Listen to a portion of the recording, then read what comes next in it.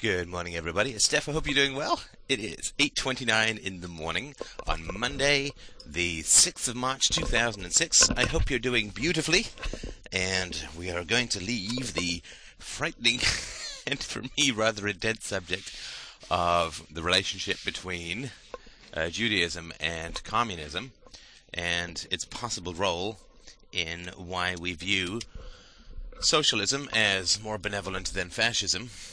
And we're going to move to another topic, and this topic is feminism, because I just can't get enough of tweaking groups that might end up with real problems about what it is that I'm saying.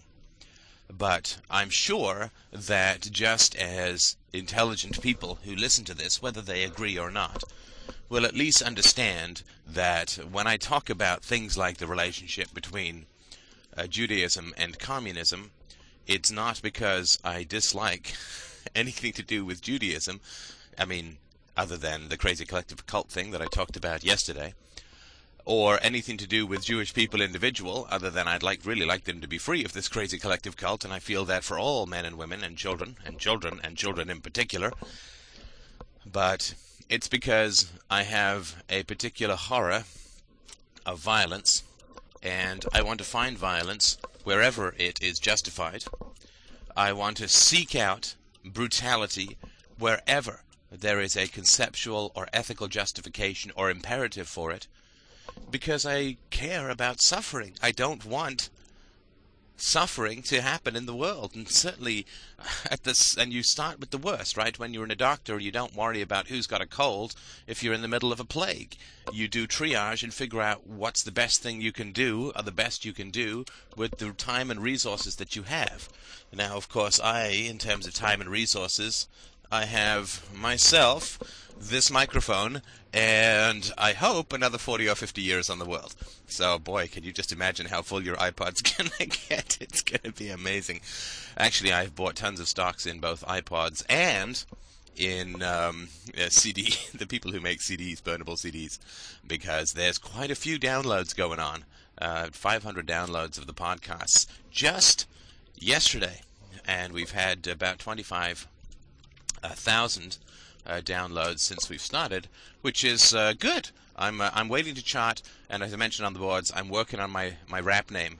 Big Chatty Forehead or something like that. It's going to be my rap name, just so, when I do the acceptance speech at the Grammys for Best Spoken Word Rant, then I'll know exactly how to introduce myself.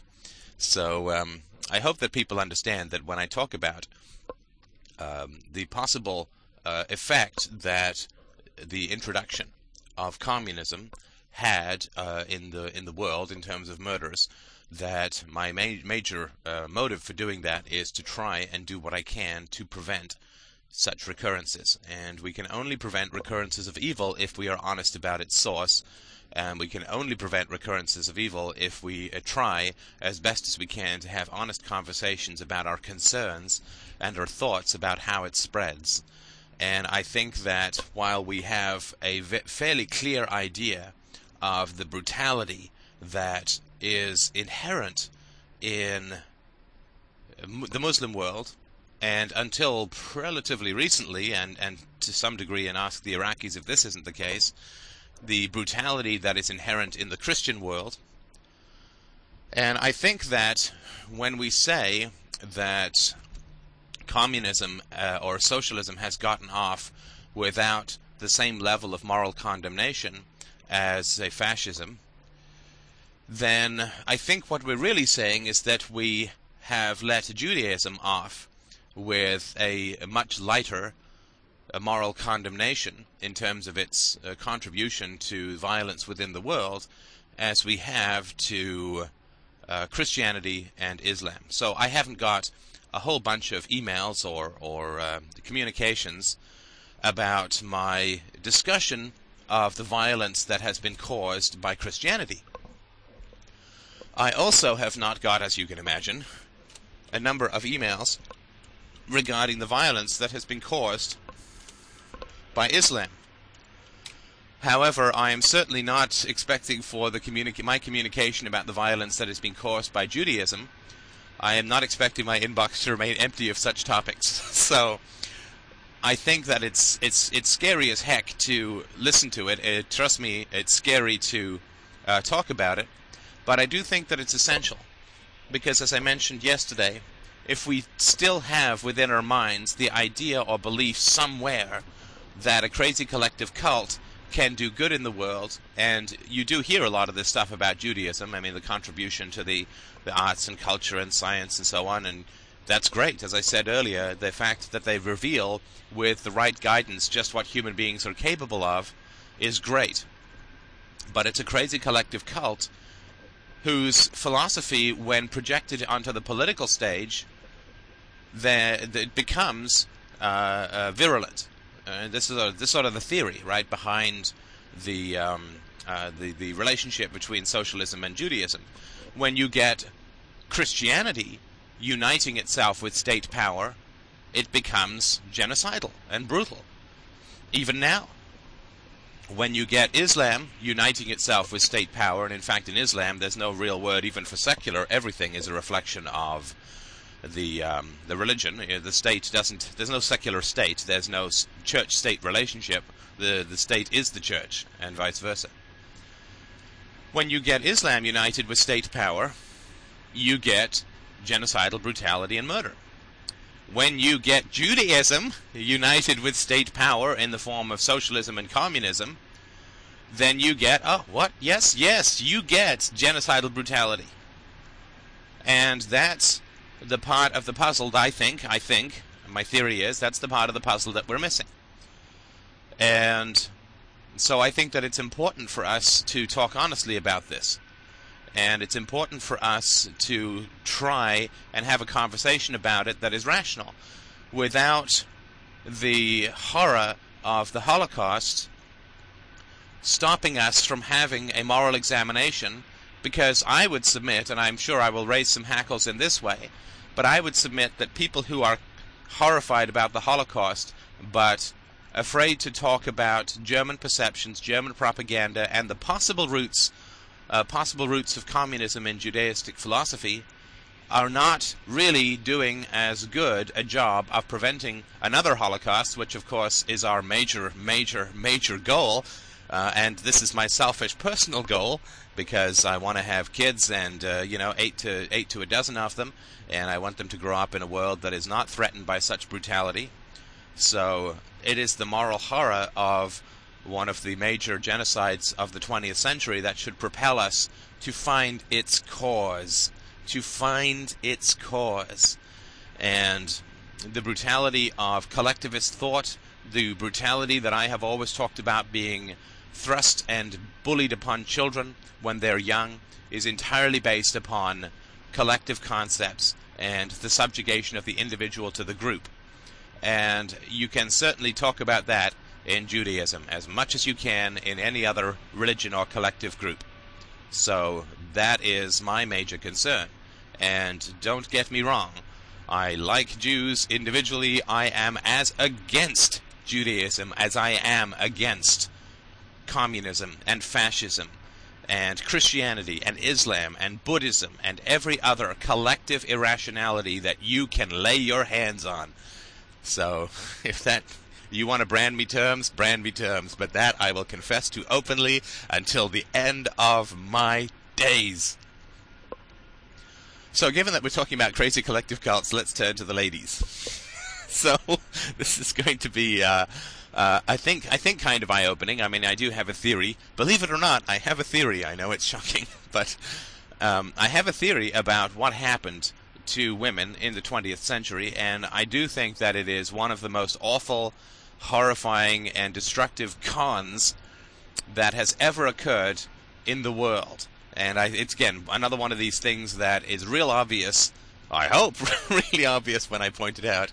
Not so obvious that I'm still not going to take half an hour to tell you, but not so obvious. It's obvious enough when you point it out, and the fact that it's never talked about is something that should, again, give you pause to consider just what is the content of the education or the popular culture or the popular narratives that you receive when growing up and as an adult. So I'll give you the con very quickly, and then we'll go into more detail about it. That way, if you think the con that I'm talking about is total nonsense, if you think that I've just gone off the edge of the world in terms of rationality and my analysis of cause and effect, by all means, skip this one, baby. So, this is the con. Okay, so women end up, capitalism provides labor-saving devices, and so women have less to do. And so it no longer is a full-time occupation to manage a household. So simultaneously, or shortly subsequent to, women gain control over their own reproductive systems through the introduction of the pill. Isn't that amazing? I even remember as a kid saying, well, which pill? No, the pill. I mean, that's how important it was in people's psyche. And this combination of the ability to defer motherhood, the ability to control reproduction, the ability to have as many children as you want, the need to have far fewer children because of industrialization, providing families with enough children that the old can be taken care of by the children that grow up wealthy rather than needing 12 kids to support you in your old age because they're all dirt poor. So you need far fewer children. Women are in control of their reproductive systems. Women are much less busy, so this frees them up for whatever the heck they want to do. Now that's fantastic. The wonderful thing about labor-saving devices is they free us up from the drudgery of day-to-day maintenance. I do the bathrooms in our house every week. We have 3 bathrooms, and it takes me about an hour. It's one of the times that I listen to audiobooks or my podcasts just to see how they're going. And it's, if you could get a little robot to do it, that would free me up for whatever it is that I wanted to do otherwise, which would be a magical addition of productivity to my life. Similarly, a labor-saving device could be considered to be both this car and the computer that's sitting in the passenger seat. I get to get a bunch of podcasts done in my commute, which formerly would have been not exactly lost labor, but a means to an end. Now I enjoy doing these podcasts, and the times when I work at home and I don't get to do an hour, 10 minutes a day of podcasting, I don't miss the drive, but I miss the podcasting. So, and when I was stacking dishes last night in the dishwasher. This is, since I got married, it's the first time I've ever had access to a dishwasher, and God, it's just wonderful. So this is another labor-saving device. Now, sitting there and chatting with Christina while I do the dishes, when we have dishes to do that won't fit in the dishwasher, is not the end of the world, but we still would both rather be sipping a little wine and sitting on the couch and chatting instead. So it is a wonderful thing, and it frees up a lot of human imagination and human creativity. So the introduction of these labor-saving devices, so in particular I'm talking about things like the washing machine, the vacuum cleaner, the dishwasher, which I think was a little bit later, and the automatic dryer, and the fridge, and the improvements in ovens, and so on. So, I mean, the things that allowed, and in grocery stores, all the things that capitalism came up with to make the life of the housewife, the Hausfrau, that much easier, or, less labor-intensive. So, women, of course, when this stuff all gets introduced, they end up with a lot of time on their hands.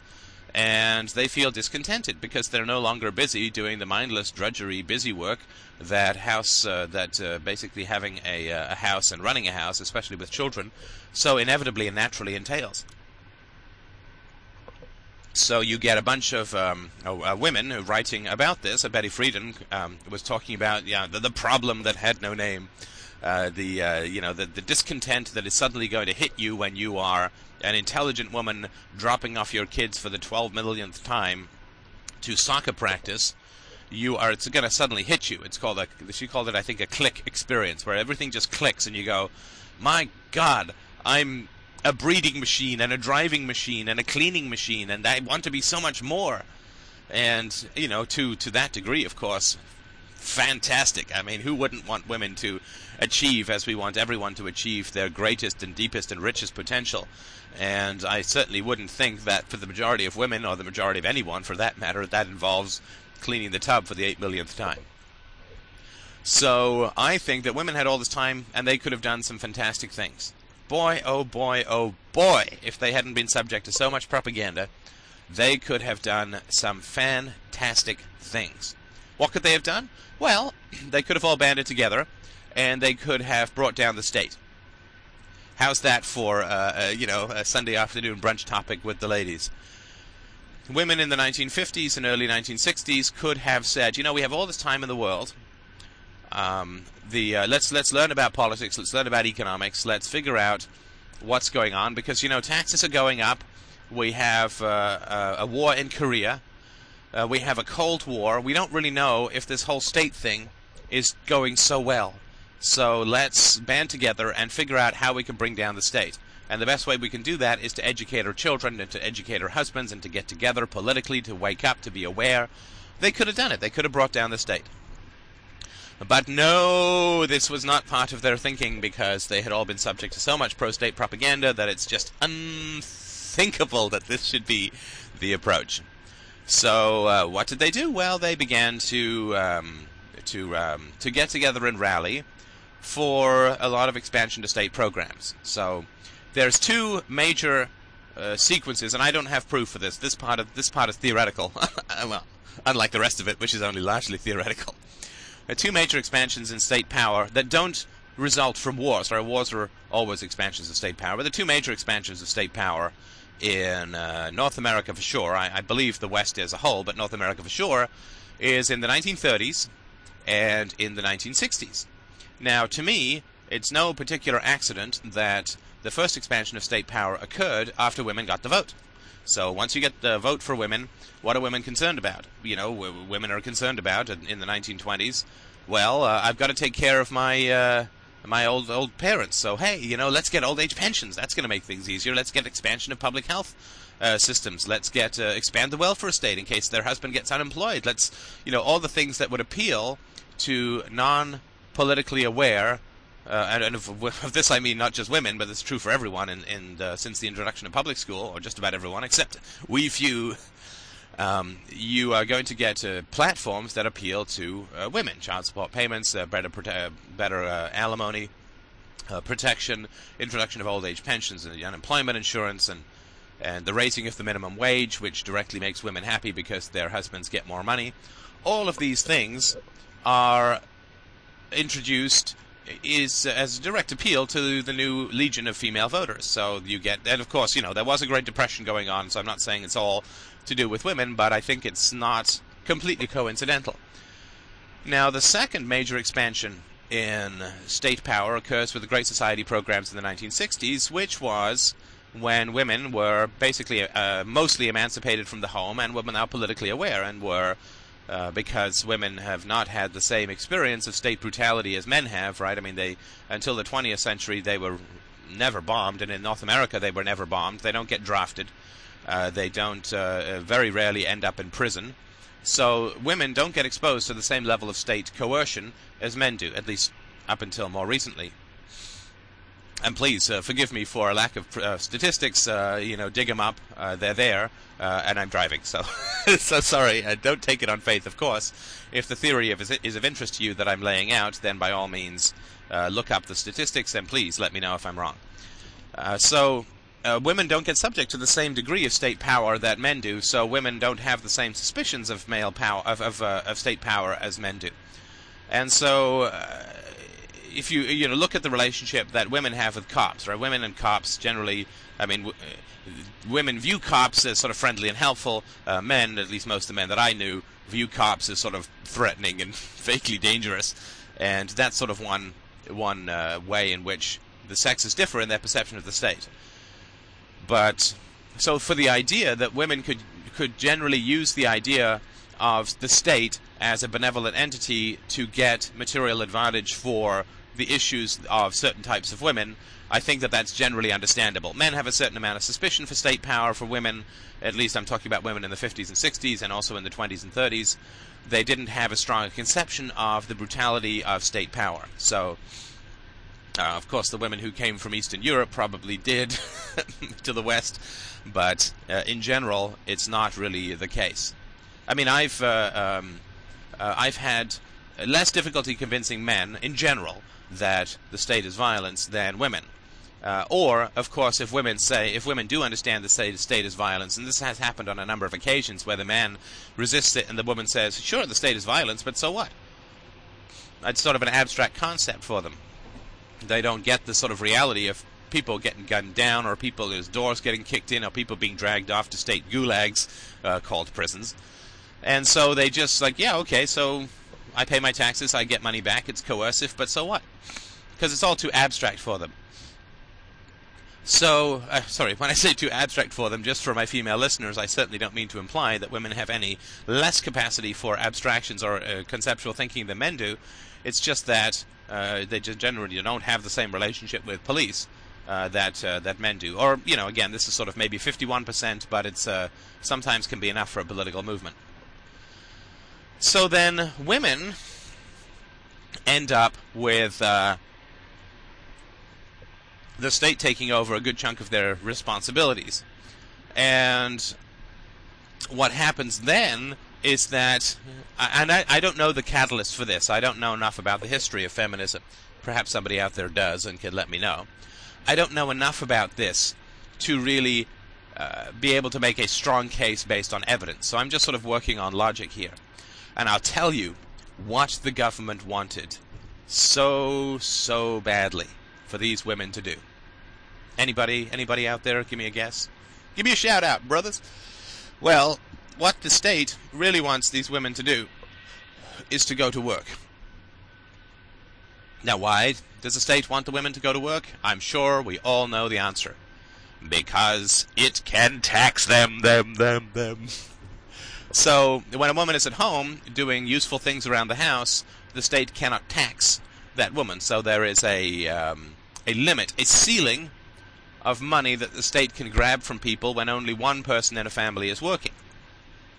Because you start messing with people's ability to survive as families, you start to fester the possibility for revolution of one kind or another. You certainly raise the ire of people against the state pretty considerably, and you get a legitimization of state defiance in terms of a complete respect for the black market. In the same way that nobody, if they hear someone telling a story about smoking a joint, calls the cops and has them arrested. Nobody, whereas if you heard a story about somebody knocking over a bank, you probably would do something. There is a they don't want a legitimization of resistance, and when you start to mess with people's families and their ability to survive, there is an instant legitimization of hostility towards the state, legitimization of resistance towards the state, and thus the costs of collecting taxes go up enormously. They don't want that. What they do want is to get women working so they can tax the family double, and the families can still survive. And this is the con. This is the con, and oh my God, is it horrible. The con is that women are told, hey, you know what? You're really going to be free if you go to work. You girls should have a career. You should get out into the workforce, and you should get yourself up and running with a career so that you'll be free and fulfilled and happy and great. It'll be lovely. And was that vaguely Southern accent? I certainly don't mean that. I don't have much control over my impersonations, so they just kind of happen. And this is the con. So women, you will be free and satisfied if you have a career, and it will make your life so much more rich and fulfilling and all that. And what actually happens to women who go out and have a career? Well, lo and behold, the state simply raises the taxes on incomes as a whole. So women don't end up any richer, the families don't end up any richer. And so now women are far worse off in terms of the labor that is required as their members or sort of keystones of family participation. They're far worse off than they used to be. Oh my God, it's wretched. So before, a woman had to do sort of, 4 hours or 3 hours of housework, 4 hours of housework max a day if it's a big house and lots of kids. And, she runs her kids around and she does the groceries and so on. And that's it, right? And then everything's done. But now, a woman has to get up, she has to get ready, she's still got the beauty commute, right, because she has to look very presentable when she goes to work, and it's harder for women to do that than men, because A, they care more, B, they're judged more, and C, they have more hair and they have makeup. So it's more complicated for them to get up and running. So they've got the beauty commute, they've got to manage to juggle the kids while they're trying to get ready for work, they've got to drive the kids to the daycare if they're not lucky enough to have a family member close by. Otherwise they have to expose their children to potentially retrograde parenting methods from grandparents. And Then they got to go to work. They got to go to work for 8 hours a day. They then have to come home, have to pick up their kids. They get home by like 7:30, and now they got to do all the housework. I mean, not all, right? Men help out, but let's just say they have to do half the housework. Let's say it was 4 hours a day. Now it's only 2 hours a day. So what's the net gain for women? Nothing. It's complete the opposite. It's a complete con. So women, oh, it's just awful, I'm telling you. Women used to be able to get by with 3 to 4 hours of work a day and have time for self-education. And they worked hard, please don't get me wrong. I mean, it's wonderful now that Christina's working from home. She always did a magnificent job of running the household, but now we don't have to spend all our Saturdays and half our Sundays doing chores and banking and taxes and groceries and I mean, I do sort of clean up after dinner, and I'm happy to do vacuuming, and I'm happy to do the bathrooms, and I'm sort of getting the hang of doing the laundry, although there's lots of girly things there with complicated instructions, but I'm doing my best. I've sort of got a chart up in the laundry room so I don't end up giving her everything the size of Barbie clothes. But when women were home and the households ran, and in the 1950s you could be a guy with an okay job, and you could support a family of 2 or 3 kids relatively comfortably with a house and a car. Now, with a middle-income job in a big city, you haven't got a hope in hell of doing that. So it's just it's been a huge step back for it. And women, oh man, women have lost everything. Women have just lost everything. I'm not saying that women should go back to the home. My God, I mean, if you want to go out and have a career, fantastic. But the fact of the matter is that the best that almost everyone can hope from for their career is something which is a relatively pleasant way to do something you have to. And there are very few people who, if they weren't paid a penny, would come to work. And now, some people would. I wouldn't. I enjoy my job as a job. It's about the best job that I could get. But still, relative to writing about freedom, to making speeches, to doing podcasts, to running the message board, to interacting with people about really vital matters, more than, you really need this piece of software, that would be a much richer and more pleasant way to spend my day. But given that I do have to work for a living, I have about the best job that I can get in terms of passing the time pleasantly. And so that is the big con. Women now got stuck in the workforce, and because they're hobbled by having children, and I'm sorry, I mean, I know this is politically incorrect, but I've been a manager. It's really not easy to work around women who are having kids. It's really not easy up here in Canada. They get a year off. I mean, to keep a job open for a year, to hire someone temporarily, we have 1 million lines of code that I manage, and you try getting somebody in for 6 to 8 months or a year to become productive with that 1 million lines of code. It's going to take them 6 months to become useful, and then you get 6 months of relative utility out of them, sort of still slowly growing, and then they leave just as they're getting good so that a woman can come back. It's really not easy. So the fact that women randomly jump out of the workforce to have kids does influence their career. I know that everyone has this magic snap your fingers and work family is going to be wonderful, but the fact of the matter is that women do have to be much, much better at their careers to get the same kind of treatment as men, because if I said to my employer when I'm about to be hired, listen, I'm going to maybe take a couple of years off over the next 5 to 7 years, and as part of my employment contract, I want you to keep my job open, and I want you to pay me my maternity benefits, and this. Oh, sorry, I want my what is it they call with academics? Take that time off. The word completely escaped me for some reason, but I'm gonna, when I take this year off. I am going to want you to continue to pay my benefits and to top up my salary, and so on and so on and so on. Well, look, if you're a movie star, you can demand a big trailer and all the chocolate M&Ms in the world, but if you're just some actor, you can't. So I would have to be some kind of incredible, brain-bendingly efficient and great worker if I was able to legitimately make those demands and expect people to accede to them. So if you're Brad Pitt, you can do it. If you're just some extra or just some sort of two-line actor, you really can't. So sabbatical. That's the word. Oh man, I thought it began with an F for some reason. Sabbatical.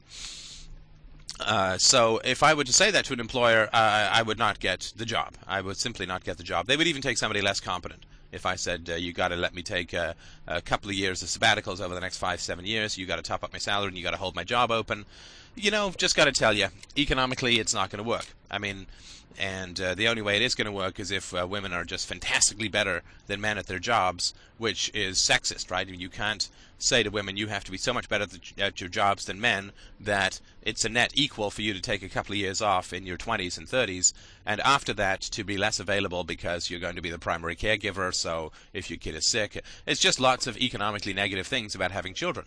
Now, your children are wonderful, and who cares about the money, but from a management standpoint, got to tell you, it's just a fact. And I think I mentioned this before, but for those who may have missed this podcast, when women argue with me about this, I ask them this. I say, well, if you've got two men who want to marry you, and one of them is going to be around for the long haul, and another one says, well, I'd like to get married, but I'm also going to take a couple of years where I'm going to travel the world and not be available, but I'd really like it if you deposited money in my bank account anyway, and so on. Well, a lot of women would sort of feel like that was not necessarily the best guy to get married to because he'd be in and out of the marriage, he'd be unavailable for years at a time, and so on. Well, whereas this other guy who's just going to be around full time, he's not going to try. I mean, this is sort of what employers are facing when they're hiring people.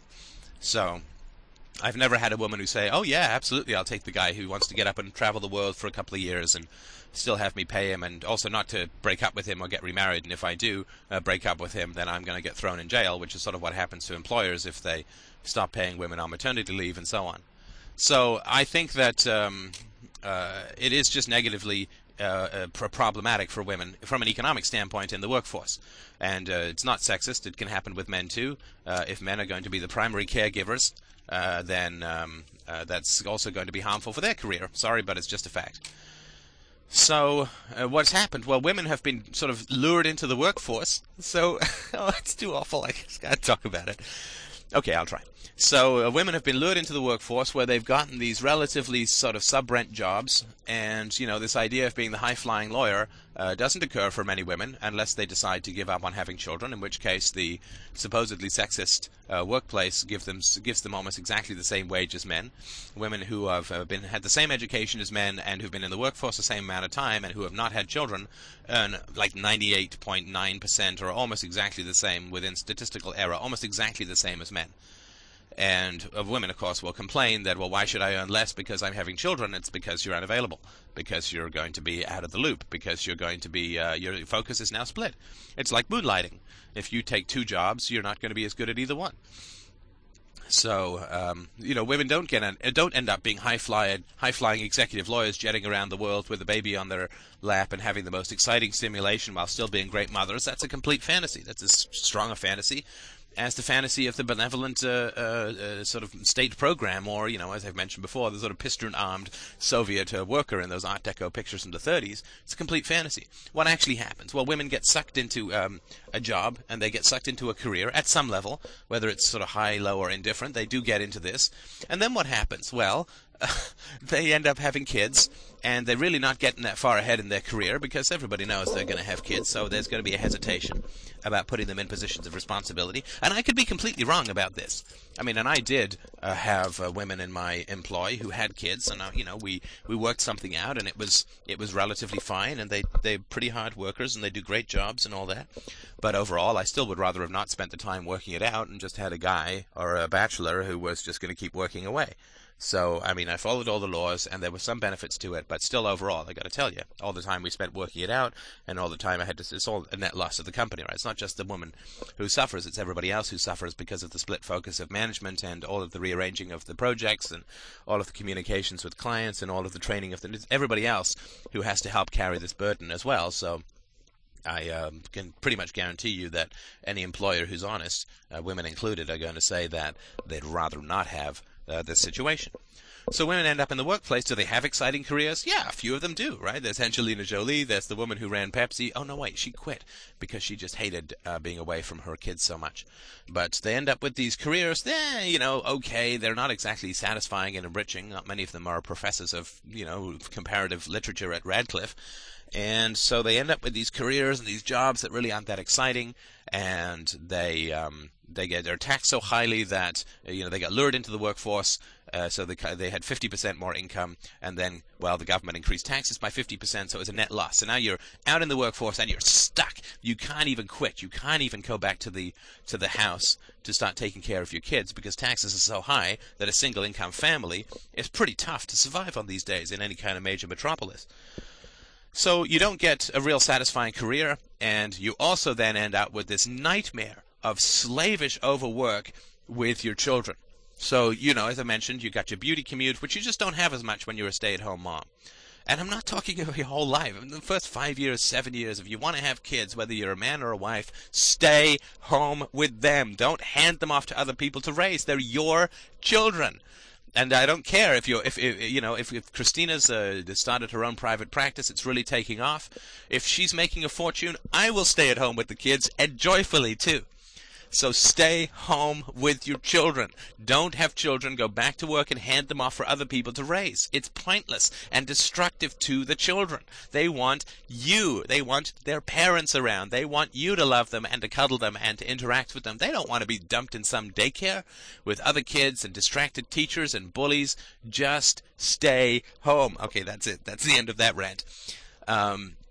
So they don't get to stay home. They have to go to these jobs. They have to spend an hour getting ready, an hour driving, 8 hours at work, an hour coming back, half an hour getting unwound. It's like 10 hours, 11 hours of stuff that's sucked right out of their day for nothing.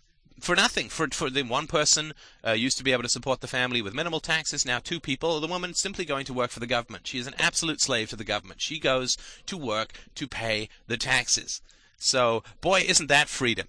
You used to be able to be home and work part-time or go out and have a job if you wanted. You had all this freedom, and your husband, or if it was the opposite, your wife brought enough money home to take care of the family. And now, that's not an option anymore. So this is where women have ended up with after the supposed feminist revolution, with no choices whatsoever.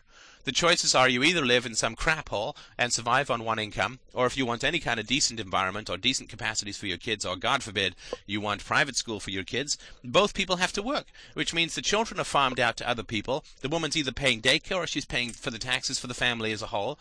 And she doesn't get the pleasures of motherhood anymore. Her children are now a real stress for her because she's always got to be managing them and moving them around, and especially with young kids, it's like herding cats. She's always stressed. She's always got demands from work. She's got work got to come home to. She's got to go on a business trip. Her kids get sick. Oh, it's a complete nightmare. I've seen this with my own brother and his wife. What a nightmare existence when 2 people are working and you have young children. It is a complete slave camp. And nobody's happy, everybody's overworked, you hate it in your very bones. The kids are stressed, they're whiny, they're upset, they're aggravated, they have emotional meltdowns because they're constantly being run around and nobody has any time for them, and their environment is constantly changing, which is very stressful for young children. So it is a complete nightmare. The supposed revolution and liberalization of things for women, feminism, one of the greatest betrayals in the history of the planet. What the hell have women gotten now? They had all the choice in the world before, and I'm talking after the invention of labor-saving devices and the gathering of this deceptive freedom called the vote. All the choice is they could have done anything they wanted. They could have organized to bring a libertarian society around, and it would have happened in about 6 months because nobody can resist women, I think. And they didn't, though. What they did was they said, let's get these women out into the workforce. They had no understanding of the political consequences of that, where the government says, women are out there working. Hey, you know what? We can crank up the taxes, and families can still survive. Yippee for us. It's like the piñata of political joy with all the money filling out. And all that happens is that women end up stressed, families get completely undermined and destroyed. Even if they're intact, it's a nightmare of overwork and stress. And children end up being things which you have to manage, so children's behavior gets worse. I mean, there's a reason there's all this Super Nanny and Nanny 911 crap on TV. So it's not crap, it's actually interesting for me. It's because in all these situations, you have 2 people working. So of course the kids are going to be jungle children and not have any trust or bond with their parents and not know any rules. Everywhere they go, there are different rules. You got daycare, you got one set of rules. You got grandparents you're being dumped at, you got another set of rules. You got your mom staying home, you got another set of rules depending on whether it's Saturday or whether it's during the day and she has to check her email and go to work or make phone calls. So there's just no consistency for children. There's no relaxation. They're constantly stressed and pushed around, and they resist, and they get angry, and they get upset, and they have tantrums. And that makes things even worse. So overall, and I'll talk a little bit more about this afternoon, this is just a desperately negative con for women, and for men, of course. You can't be any happier than your wife is if you're married, or if you're living with a woman, and vice versa for the woman to the man.